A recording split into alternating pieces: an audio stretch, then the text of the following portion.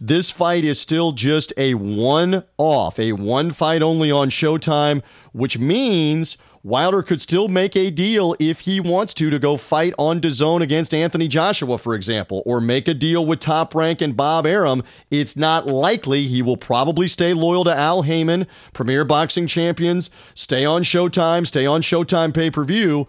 But Marquise, that's an important point. He is not contractually bound after this fight. He could go make a free agent deal on a one-off somewhere else with DAZN or Top Rank, right?